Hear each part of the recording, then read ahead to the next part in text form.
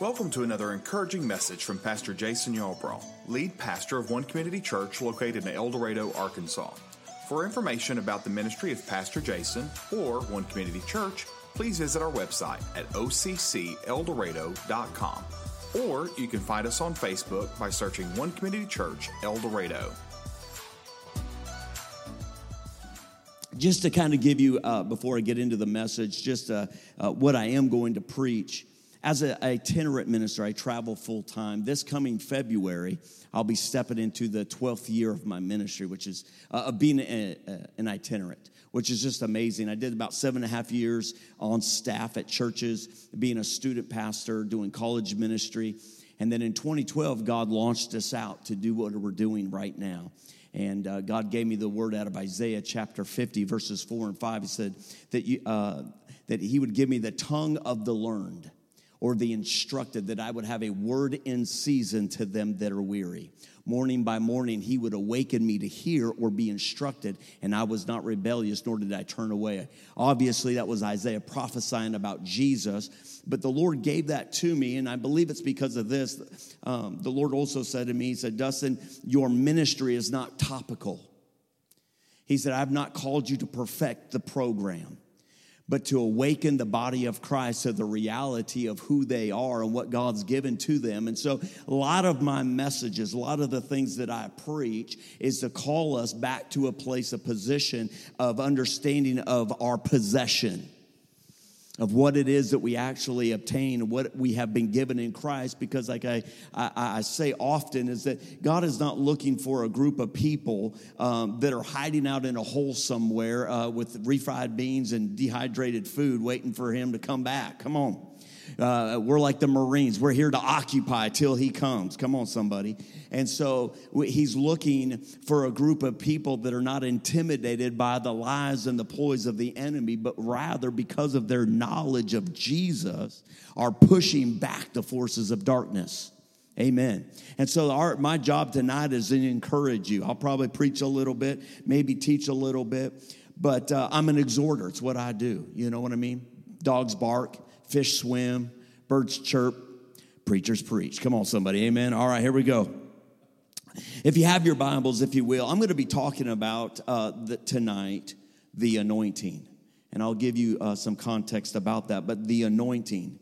And as you turn to Isaiah chapter 10 and verse 27, I'm going to read this opening text to kind of give us a context to where we're going. But as we are, I will tell you a couple jokes. There was a man that he was in court, and he got arrested for shoplifting. He had stolen a can of peaches.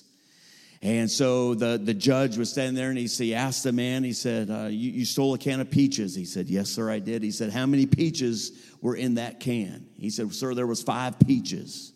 He said, well, I'm going to give you a week of jail time for every peach in that can. You're going to spend 5 weeks in prison. And right behind him was his wife. She stood up and raised her hand. The judge said, yes, ma'am. She said, Your Honor, he also stole a can of peas. Yeah. There was these three boys, and they had had grown up in a great home, and their mom had become elderly, and they had gone off and become great success, and made wealth for themselves. And so the oldest son, he wanted to bless his mom, and so he built her a nice home, built her a beautiful home. And the second son wanted to also honor his mom, so he bought her a really nice Cadillac, a really nice car. And the third son, he knew his mom loved the Word of God, but because she had gotten older, her eyesight was failing a little bit. He bought her a really nice exotic parrot that could recite the whole Word of God. And so she received these gifts, and so she wrote the letters. She showed her first son. She said, Timothy, I just got to tell you, the house is beautiful. I'm so thankful. It's a little bit big, but I love it. The second son, John, she said, John, thank you for the Cadillac. I've never ridden in such a beautiful car before. It's so quiet, so smooth. And she said, and to my youngest son, Philip, I want to tell you how much I enjoyed your gift, the simplicity of your gift. The chicken was delicious. So anyways, yeah, thank you. Amen. Good night, everybody. Thanks for coming. Don't forget to tip your waitress. All right, let's get in the flow of the Spirit tonight. Amen. Isaiah chapter 10 and verse 27. Let me pray. Father, I thank you for the reading of your word tonight. I thank you that you watch over your word to perform it in our lives. Father God, I think it is the entrance of your word that gives light. It gives understanding to the simple. So, Lord, I thank you that we have ears to hear, eyes that see, and hearts to understand, that we leave here changed for your honor and your glory. In Jesus' name, amen. Isaiah chapter 10 and verse 27, it says, "It shall come to pass in that day that his burden will be taken away from your shoulders and his yoke from your neck. And the yoke will be destroyed because of the anointing oil." I don't want to spend too much time on this, but I do want to give this idea here. This word destroy doesn't mean to break, but it means to be absolutely crushed into absolute powder. In other words, obliterated to where it can never be reassembled or put back together. His yoke from your neck, and the yoke will be destroyed because of the anointing oil.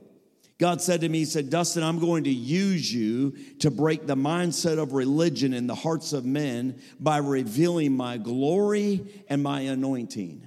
I don't say this to bring recognition to me, but to bring an awareness to what it is that God is opening our eyes to. The anointing produces fullness. It's the ability, listen to this, to give out without running out. You have been anointed by God. The yoke destroying, burden removing power of God is upon you. What for? What is the reason? The reason of the anointing is so that you can give out without running out. It's an abundant supply. It's fullness. It is bringing us to the awareness of what we have in Him, that there is never a mentality of lack or shortage, but because of the anointing that rests upon us, there is a full supply. Always a full supply. A religious mindset is convincing someone, listen to this, is convincing someone to deny one's rights and privileges and live below and without given inheritance. It is to convince somebody. It is to get them to believe the lie or the deception rather than the truth. Everything about the devil, everything that the devil is trying to do is trying to come into your life and convince you that what Christ has given to you, that which He has purchased through His shed blood upon the cross, is not actually something that is attainable, but is always elusively out in the future. And yet when we understand that the anointing, the reason for the anointing, I'm going to show you some things here tonight, that the anointing is to come, is to bring a fullness in every area of your life. You need healing? Supplied. You need provision? Supplied. You need peace? Provided, supplied. Nothing is missing. Nothing is missing. Nothing is excluded in the anointing. Turn to Colossians chapter 2. Look at this, Colossians chapter 2. I want to read this to you out of the Passion's translations. Colossians chapter 2 and verse 8, it says this: "Beware that no one distracts you or intimidates you in their attempt to lead you away from Christ's fullness by pretending to be full of wisdom when they're filled with endless arguments of human logic." The anointing in your life, the anointing that God places upon you to accomplish His will in the natural does not make sense. Because in the human logic or human reasoning, everything is produced about your effort, about your ability, about what you can do. And so when you begin to talk about this thing that God places upon you, that empowers you, that strengthens you, that brings you into a place of fullness, the natural mind resists this. The Bible says, is it 2 Corinthians chapter 2:14, the natural man receives not the things of God, neither can he understand them. Why? They're spiritually discerned. So when you begin to talk about the anointing, what you're talking about is a spiritual endowment, a spiritual empowerment that comes upon you to do what God's called you to do. And so what Paul is encouraging the church at Corinth, the Corinthian church, the Colossian church, whatever church it was, somebody, come on. He was trying to, there was a lot of them there. You know what I'm talking about. But he was encouraging them that they would not be distracted or intimidated to be pulled away from Christ's fullness. The fullness of him that fills all. Ephesians chapter 1, the Ephesian prayer there, it talks about that you would be filled with the wisdom of God. The fullness of him that fills all in all. That there is a full supply in him. And I love this because every time you look through the Gospels, Matthew, Mark, Luke, and John, and you look at how Jesus operated, every time that there was a situation, every time there was a need for something, whether it was financial, physical, there was direction that was needed, Jesus was never intimidated by that situation. When the leper came to Jesus in Luke chapter 5, and he said, I know that you can, but are you willing? Back then, the leper was not allowed into public. You were not allowed into proximity to the people. Why? Because of the disease that was eating your flesh. And yet this man approached Jesus, and notice this, that when there is an understanding of the fullness of the Christ, the anointing that is on you and in you, that fullness is not afraid of the opposition that stands, but rather knows that when I lay my hands on it, it doesn't get on me. The anointing expels or it removes that sickness. It says, I know that you can. The leper said, I know that you can, but will you? And Jesus, reaching out his hand, said, I am willing, be made cleansed or clean. What is that mentality? That is the mentality of the anointing. That there's a full supply, there's a full awareness that God is residing on the inside of me. Let me continue reading. To attempt to lead you away from Christ's fullness by pretending to be full of wisdom. Jumping down, it says, for they operate with humanistic and clouded judgment based on the mindset of this world system and not the anointed truths of the anointed one. You and I are to renew our mind to the word of God and begin to operate on the anointed truths of the anointed one. That's how we live our lives. Verse 9 goes on to say, for he is the complete fullness of deity living in human form. And our own completeness is now found in him. We are completely filled with God as Christ's fullness overflows within us. He is the head of every kingdom and authority in the universe. Come on, somebody. Glory to God. That is the anointing. That is the full supply that rests upon us. It deals with authority. It deals with healing. It deals with everything that would try to bring opposition or hindrance to the plan and the will of God for your life.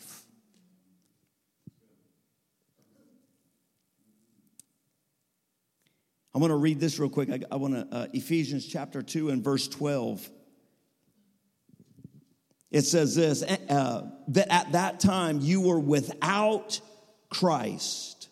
You were without, I'll say this real quick, digress just for a moment. Christ, you know, is not Jesus' last name. I love that. You're not looking through the phone book, Jesus, there's a Christ. There he is right there. No, Christ was not his last name, but more of his, of who he was. It was Jesus the Anointed. When it says Christ Jesus, the anointing of the anointed one, it was to, we didn't translate it, so we kind of just, when we read the word Christ, we just kind of jump right over it, but you've got to renew your mind, translate and meditate. What is he saying when he says the Christ? It says, at that time you were without the anointing. being aliens from the commonwealth of Israel and strangers from the covenants of promise. Watch this, having no hope and without God in this world. When you're looking at the world, you have to remember that the world speaks and acts and conducts themselves without having any hope and not having a God. They're completely trying to bring it all together in their own humanistic mentality and ideals. There is no God in their minds. And when you become to the place where you humble yourself and you bring yourself under the submission of who God is, there's something that happens where now there's hope that has been rejuvenated to your heart, and you're not without God, but you're with God in the world. It goes on to verse 13, but now in the anointing of the Anointed One, you were once far off, but have been brought near by the blood of the Anointed. Woo, come on, somebody. Full supply. Somebody say full supply. When we factor in the anointing by renewing our minds to God's word, we don't start with looking at the problem, the lack. When you factor in the anointing, because see, here's the thing about the anointing. The anointing is the equalizer, the great equalizer. It brings everybody up to the same playing field. It doesn't matter your education, your pedigree, your family status, who you are. Because I am anointed, everything comes up to this equal playing field. And when there comes this time, you can say, well, I don't have the money they have. I don't have the parent, the backing of this like they do. And I don't have this and I don't have that. These are all excuses of trying to set you back from what God's called you to do. But when you factor in the anointing, when you factor in the yoke-destroying, burden-removing power of God that has been placed upon you, it brings you to the forefront where there is no limitations or boundaries in your life. Nothing holds you back. Nothing can stop you from doing what God calls you to do. Why? Because I'm anointed. Well, what makes you think they're going to promote you at work? What makes you think that can happen for you? Because it's not about me. It's about the anointing, the yoke-destroying, burden-removing power of God that is present upon me that places me in position to prosper, to succeed. There's favor upon my life. Why? Because I'm anointed. Look at Matthew chapter 11, I believe it is. I feel led to read this to you real quick. Matthew chapter 11.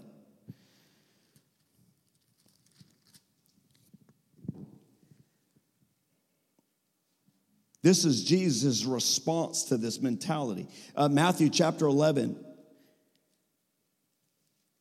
In verse 28 says, come to me, all you who labor and are heavy laden. I love this in the Message translation. You ought to write that down and look it up. It's so poetic. It's beautiful. Come to me, all you who labor and are heavy laden, and what? I will give you rest. Take my yoke upon you and learn from me, for I am gentle and lowly in heart, and you will find rest for your souls. For my yoke is easy and my burden is light. Everything about the anointing. How do you know when you're operating in the anointing? How do you know when you begin to allow that limitless, burden-free life is operating in you? You're aware of it. There will be a peace and there will be a rest. There will be this easiness in your mind and in your life. Why? Because I know that because of the anointing, everything's going to work out.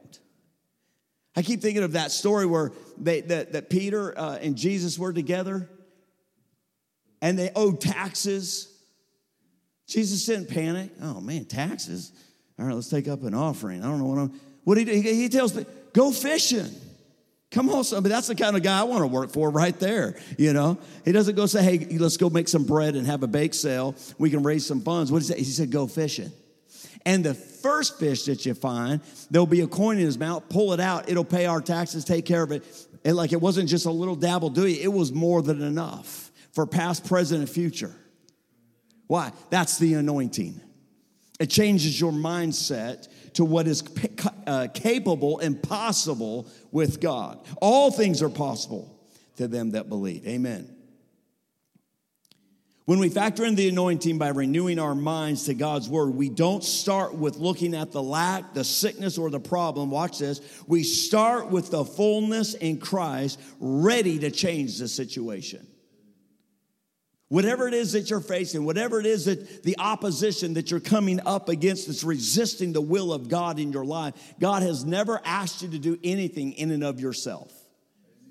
He's never asked you to try, okay, Dustin, try to figure this out. Dustin, I need you to come up with something real slick and awesome and try to maneuver around this. He never positions you in something without anointing you or giving you the ability and the power to overcome it. I like to say it this way. The Bible talks about that, in other words, God will never, if you're in the ring with something in the sense of you're fighting something, God never will put you in the ring without knowing that you can defeat it. This isn't in there to see, well, I hope we win. I said it this morning. We win. If I'm in the ring, it's because I'm the victor. I just got to show up. Come on, somebody. Why? Because I'm anointed. It is the equalizer. It makes all things possible. It fills in the inadequacies, the failures, and it puts you in a position to constantly be on top. 2 Corinthians chapter 1:21 says, now he who establishes us with you in the anointing or in the anointed has anointed us is God. God has anointed you in Christ Jesus.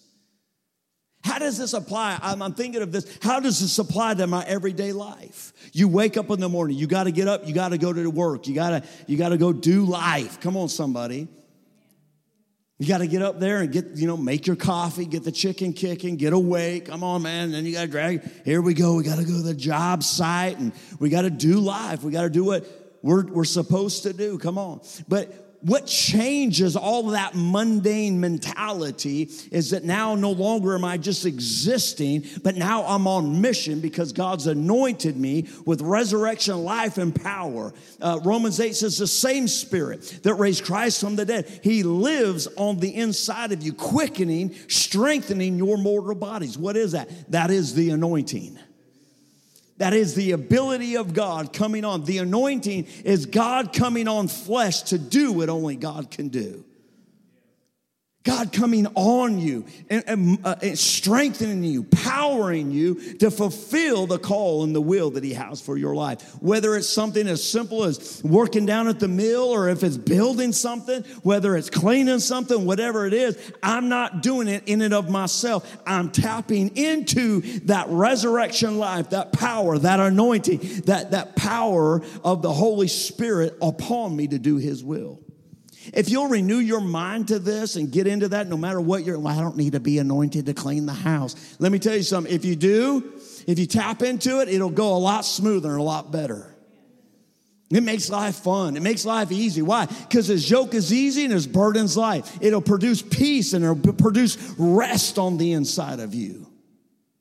That everything that you do, everything you set out to do is anointed. I'll be honest with you. I mean, obviously, someone would say, well, of course, you're a preacher. But I couldn't do this without the anointing. I mean, I'd like to think that I'm that cool and that awesome and that, just a miracle-working, word distributor. And everybody's just like, oh, my gosh, that's the best thing I've ever heard. But I'll just be honest with you. If it wasn't for the anointing, the only thing that makes what – I heard this one guy, he was a musician. And he told this musician, he said, musicians are a dime a dozen. And at first you're like, man, praise God, thanks for the pep talk. It's like, geez, boy, I feel great. But he said, the thing that's different about you than everybody else, he said, you're anointed. There's something about the anointing. It's God coming on you, God empowering you. What makes you different on the job site? You're anointed. And when you renew your mind to that, it's not that you become haughty or proud or like, watch out, everybody, Dustin's here. But there's an assurance on the inside of you that God is for me.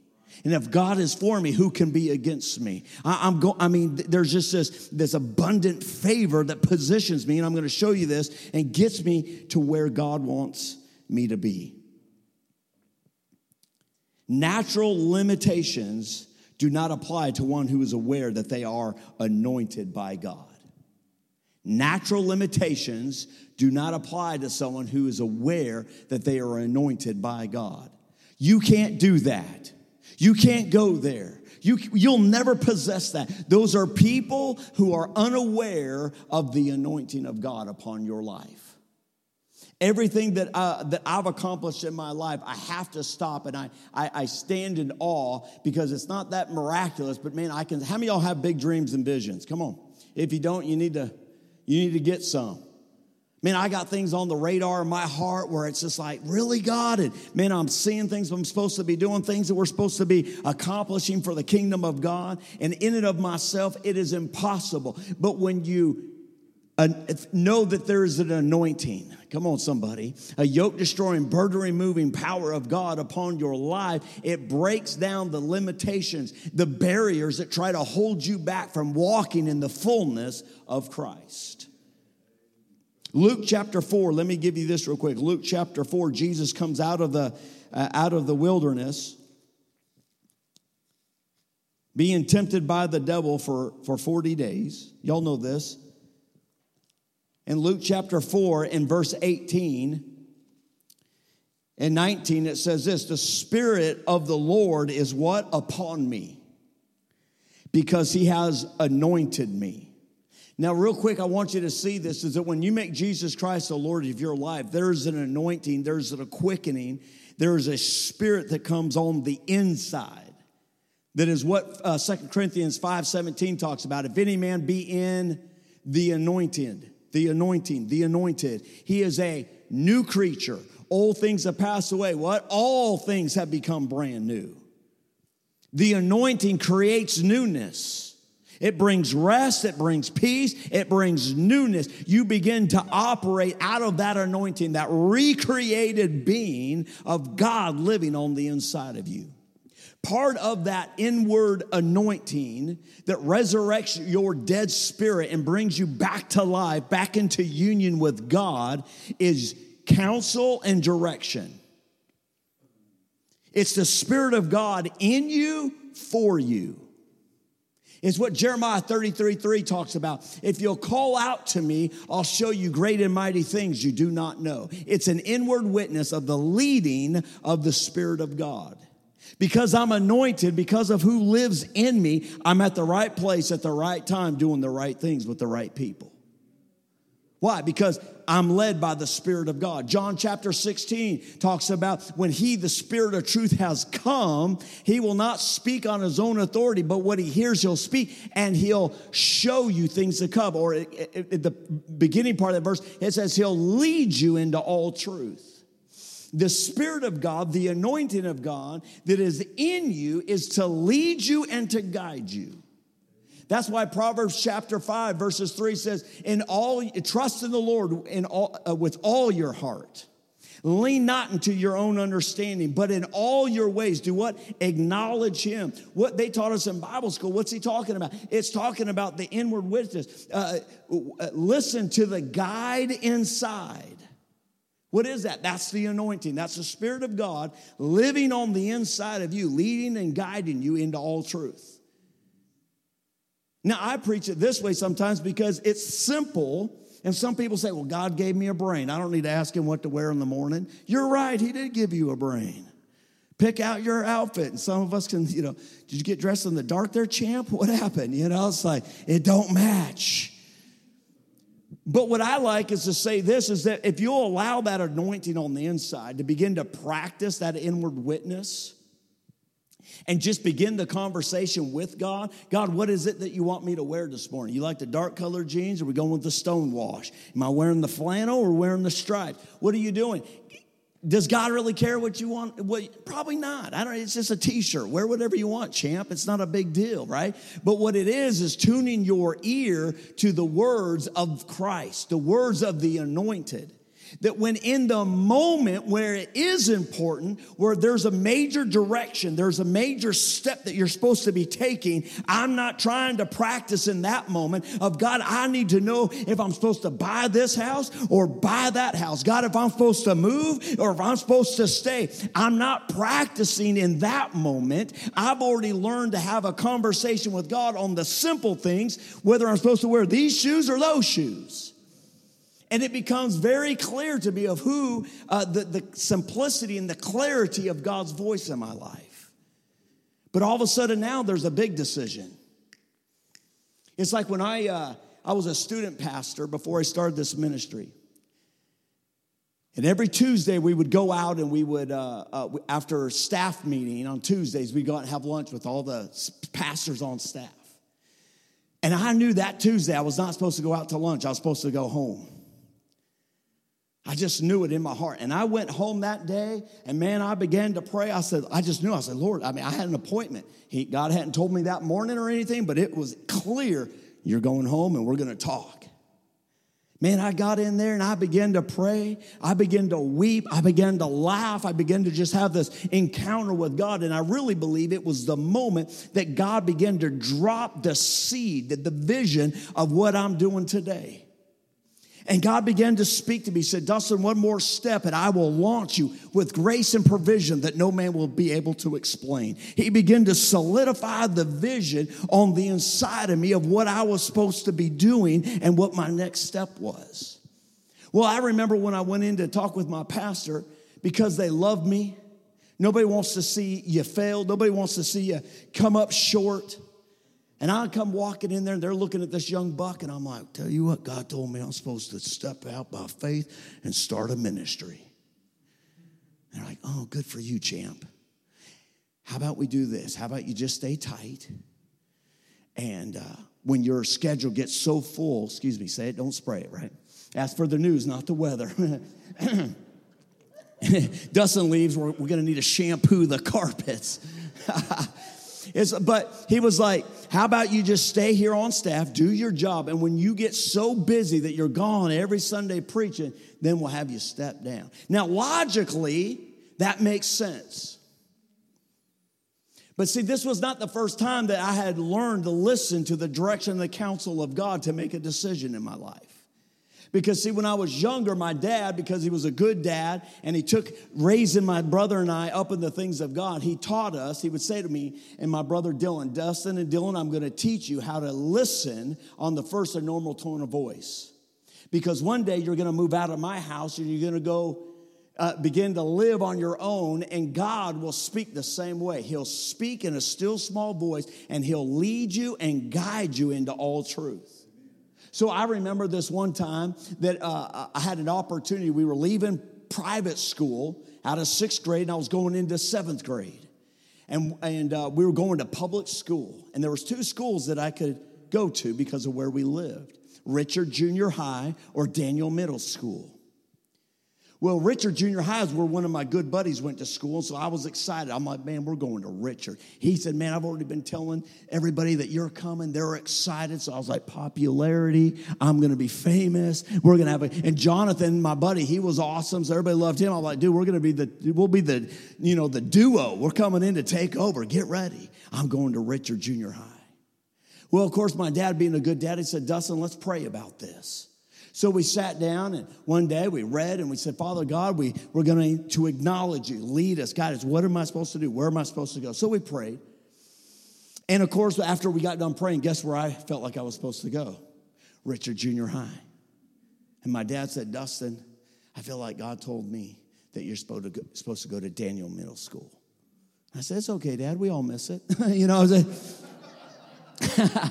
So guess what? I went to Daniel Middle School. Well, when I was in 1st grade, they put me into 2nd grade, I was so smart, they put me back in 1st grade to help everybody else out. You know what I'm saying? I got put back. So I wasn't in the right grade. So I'm at Daniel Junior High, and I'm at a pep rally or an assembly one day for the school, and the principal says this. He says, some of you are getting involved in getting the right class or grade program, and you're messing around, and we take you out of 7th grade, put you in the 8th grade, you start making bad grades, and we got to put you back in 7th grade. I didn't hear all that. I was just like, wait a second, there's a program to get in the right grade? I didn't know this. Like, I missed the memo. Where was the email?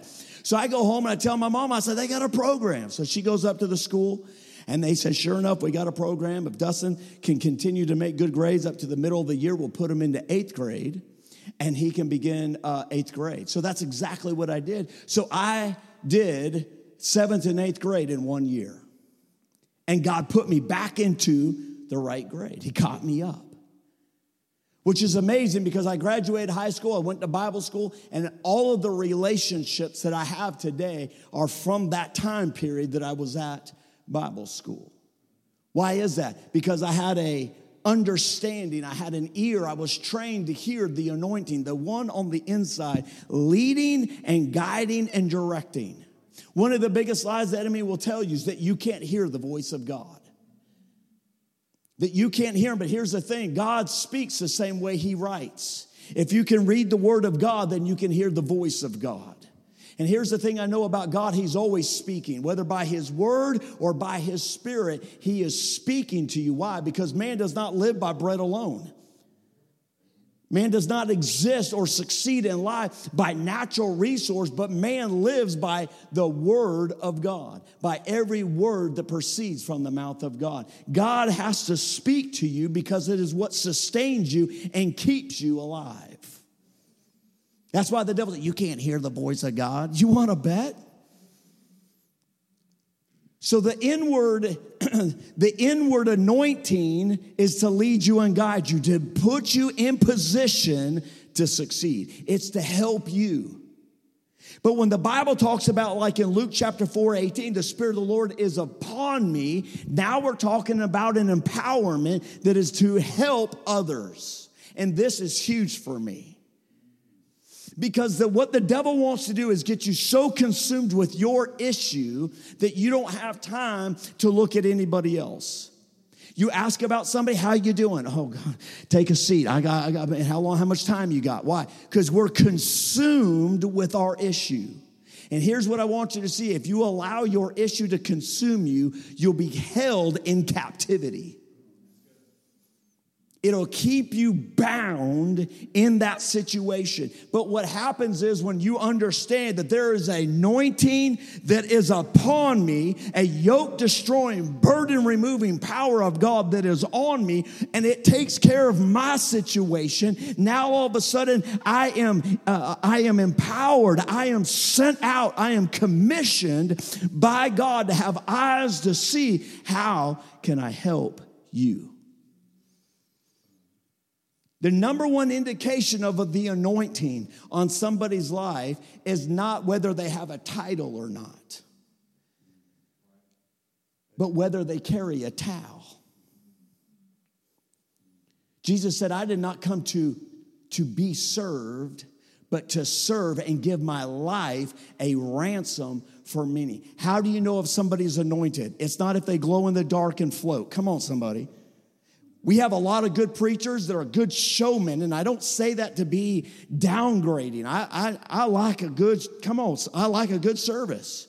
But that is not an indication of anointing.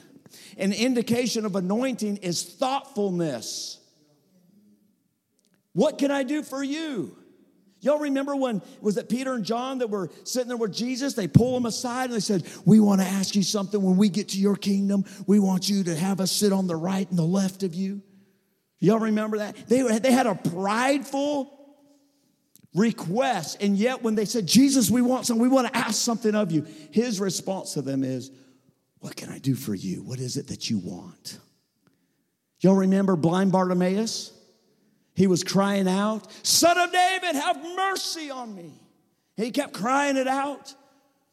And the people were annoyed and frustrated. They're like, man, would you just be quiet? Shut your mouth. What did it do? It brought Jesus to a standstill.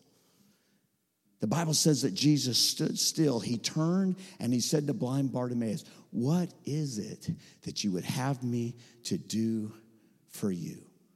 When you have a revelation that there's not just an anointing on the inside leading and guiding you, but there's an anointing on you, that all of a sudden you become aware of the condition of the people that says, not because of who I am, but the yoke destroying, burden removing, power of God that is resting upon me. I have the ability, I have the authority, I have the power of God to lift you up and get you out of that situation. Listen to this, Luke chapter 4 and verse 18. Listen to what Jesus says. He says, I am anointed to do what?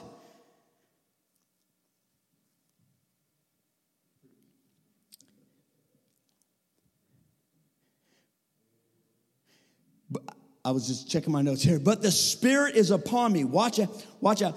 It's for others. It's to prosper others. The Spirit of the Lord is upon me to preach the gospel, or to prosper others, to heal others, to liberate others, to give sight both physically and spiritually to others, to remove burdens and restore fully others.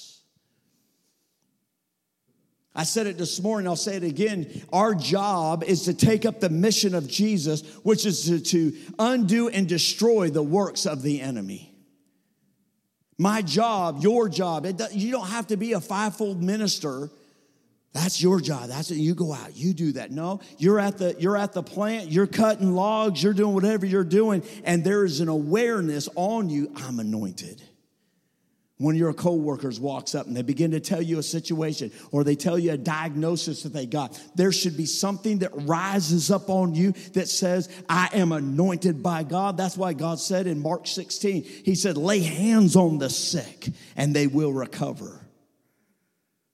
Not because there's anything special about us, but we become the conduit. We become the wire, if you will, that releases that power of God into the life of another individual.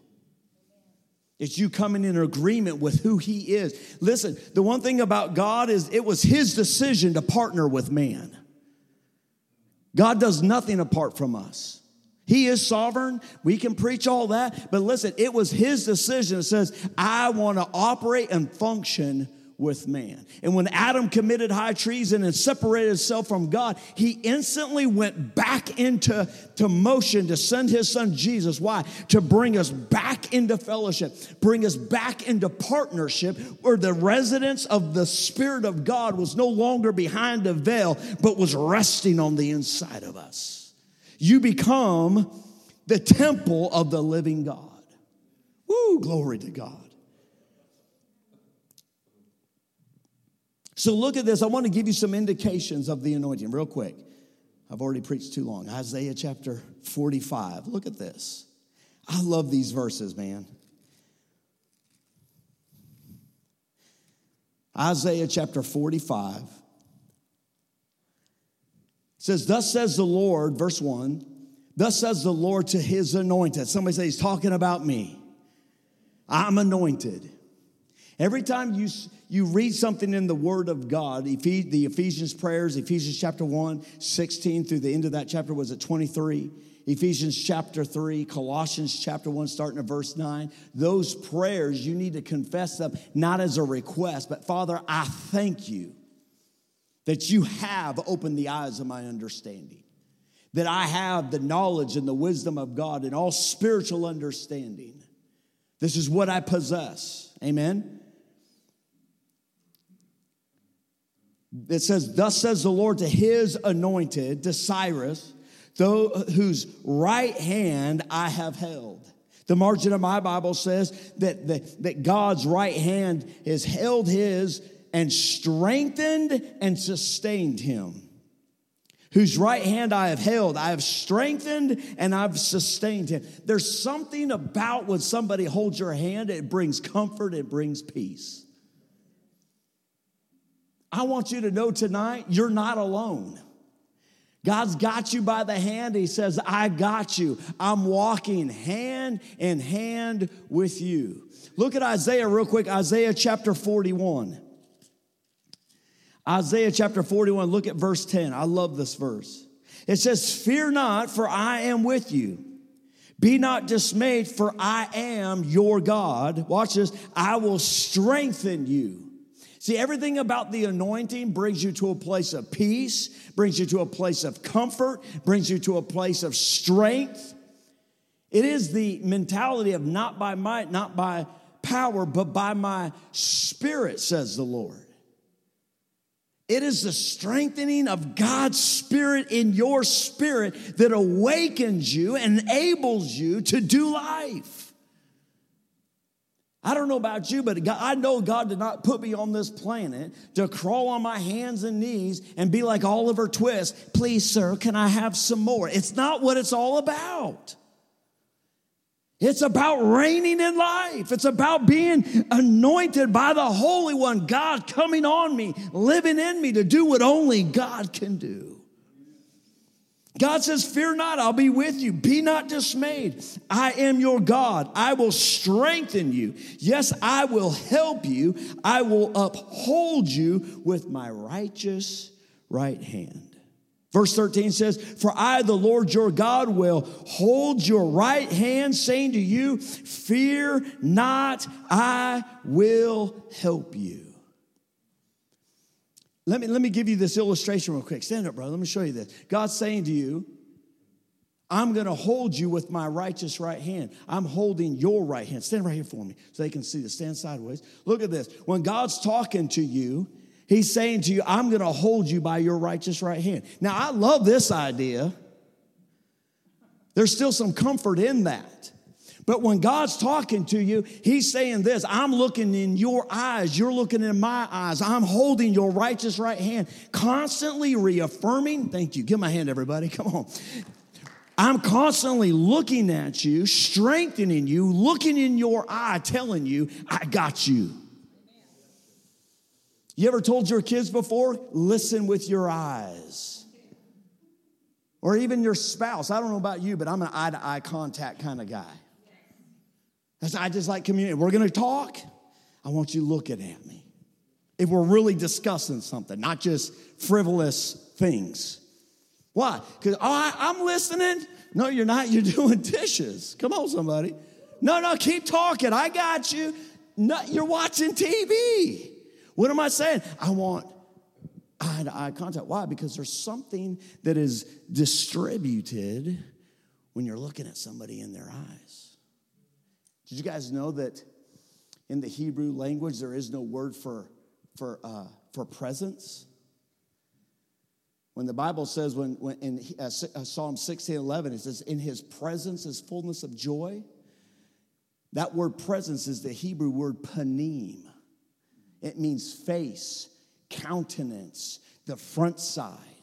There's something about in His presence or in His face, in that hand-to-hand grabbing, looking you in your face, that is released the fullness of all that God is into who you are, that strengthens you and empowers you to succeed. That's why 2 Corinthians chapter 4, it's in verse 6 says that, I believe it is, that says, the knowledge of the glory of God is seen in the face of Jesus. What is the glory of God? It's God's ideal condition and position for man. It's His favorable opinion towards you. When you're looking at His face, when God says, I got you.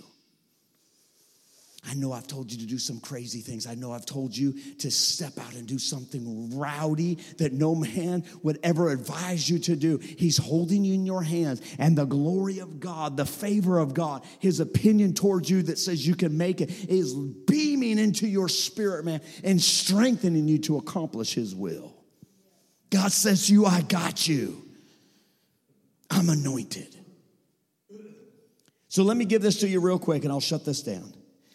Isaiah chapter 45, it goes on to say there in verse, it says, that I'm holding your right hand to subdue nations before Him, to loose the armors of kings, to open before Him the double door, so that the gates will not be shut. Verse 2, I will go before you, and I will make the crooked places straight. I will break in pieces the gates of bronze and cut the bars of iron. I will give you the treasures of darkness and the hidden riches of secret places, that you may know that I, the Lord, who call you by name, am the God of Israel. God says to you, I will go before you. Revelations 3:8 says that he'll open before you a door that no man can shut. When God says, I'll go before you, it's favor, it's preparation. It's Psalms 23:5 that says, the Lord prepares a table before me. Whatever God's calling you to do, there's an anointing. And he's saying it as an invitation, calling you into a place of favor and abundance. I'll go before you. Esther chapter 6 and verse 9. I've got to read this to you. I don't want to rush. I'm almost done, I promise. As I was praying this evening, just before church, I got this. I was like, oh, I believe this is for us. I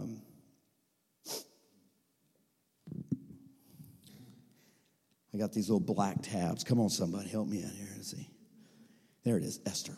Nehemiah, take a right. Hallelujah. Look at this, Esther chapter 6, real quick. Y'all know the story. This is Mordecai. He's Esther's uncle, right?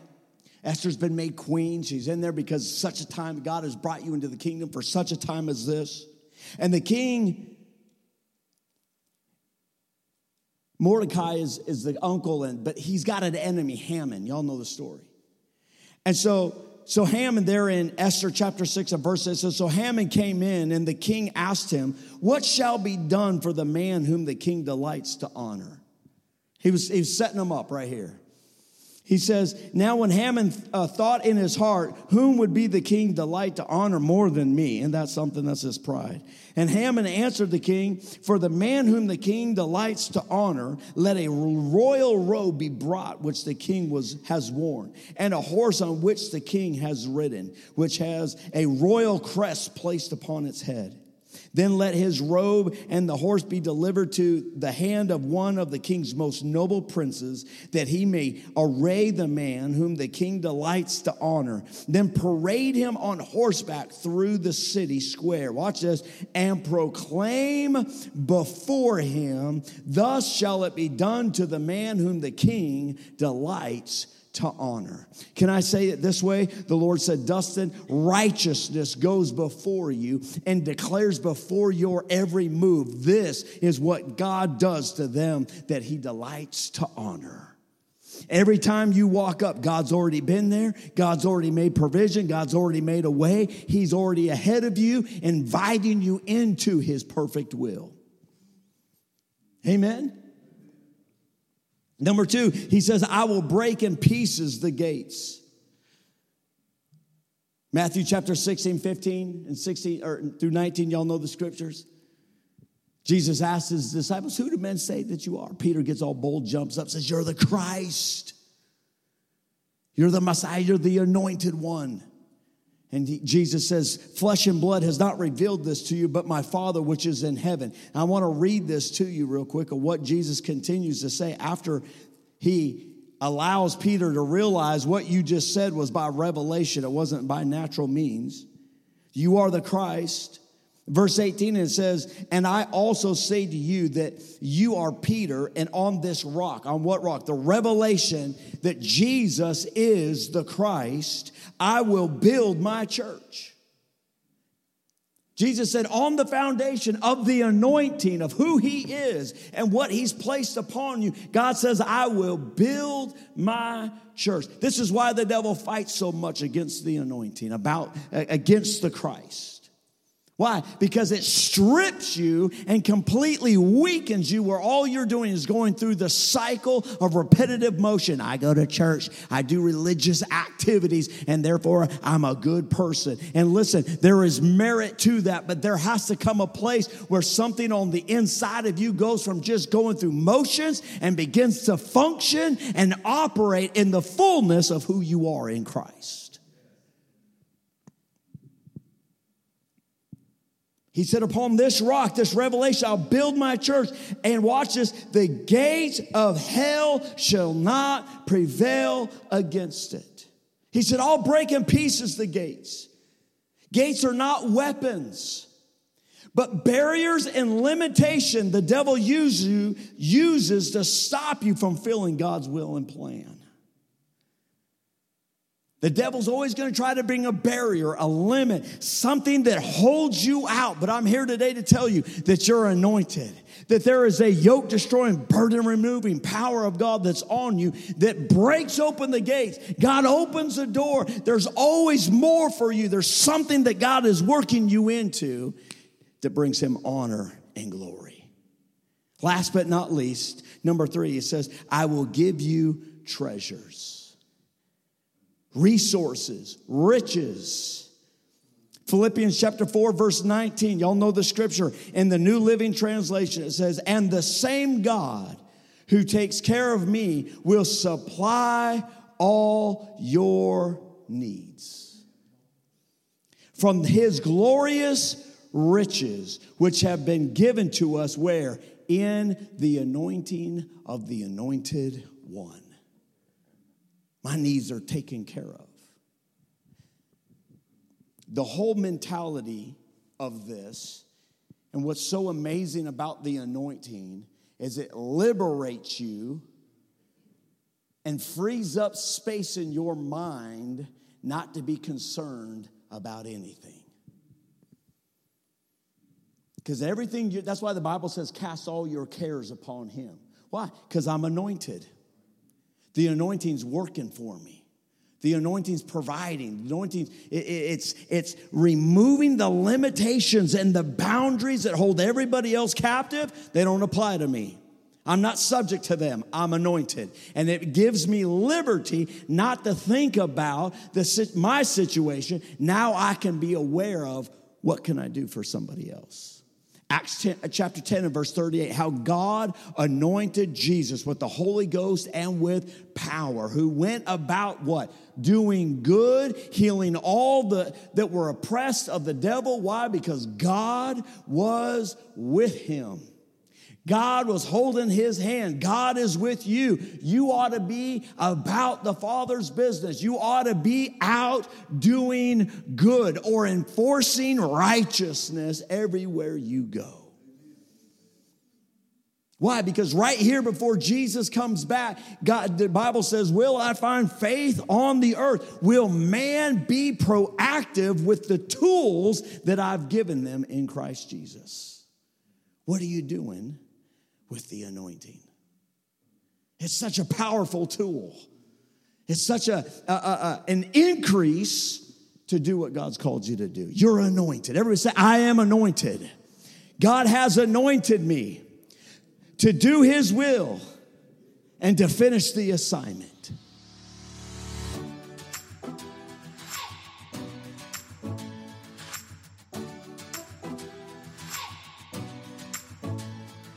Thanks for joining us today. Be sure to join us next week for another encouraging message from Pastor Jason Yarbrough and One Community Church of El Dorado.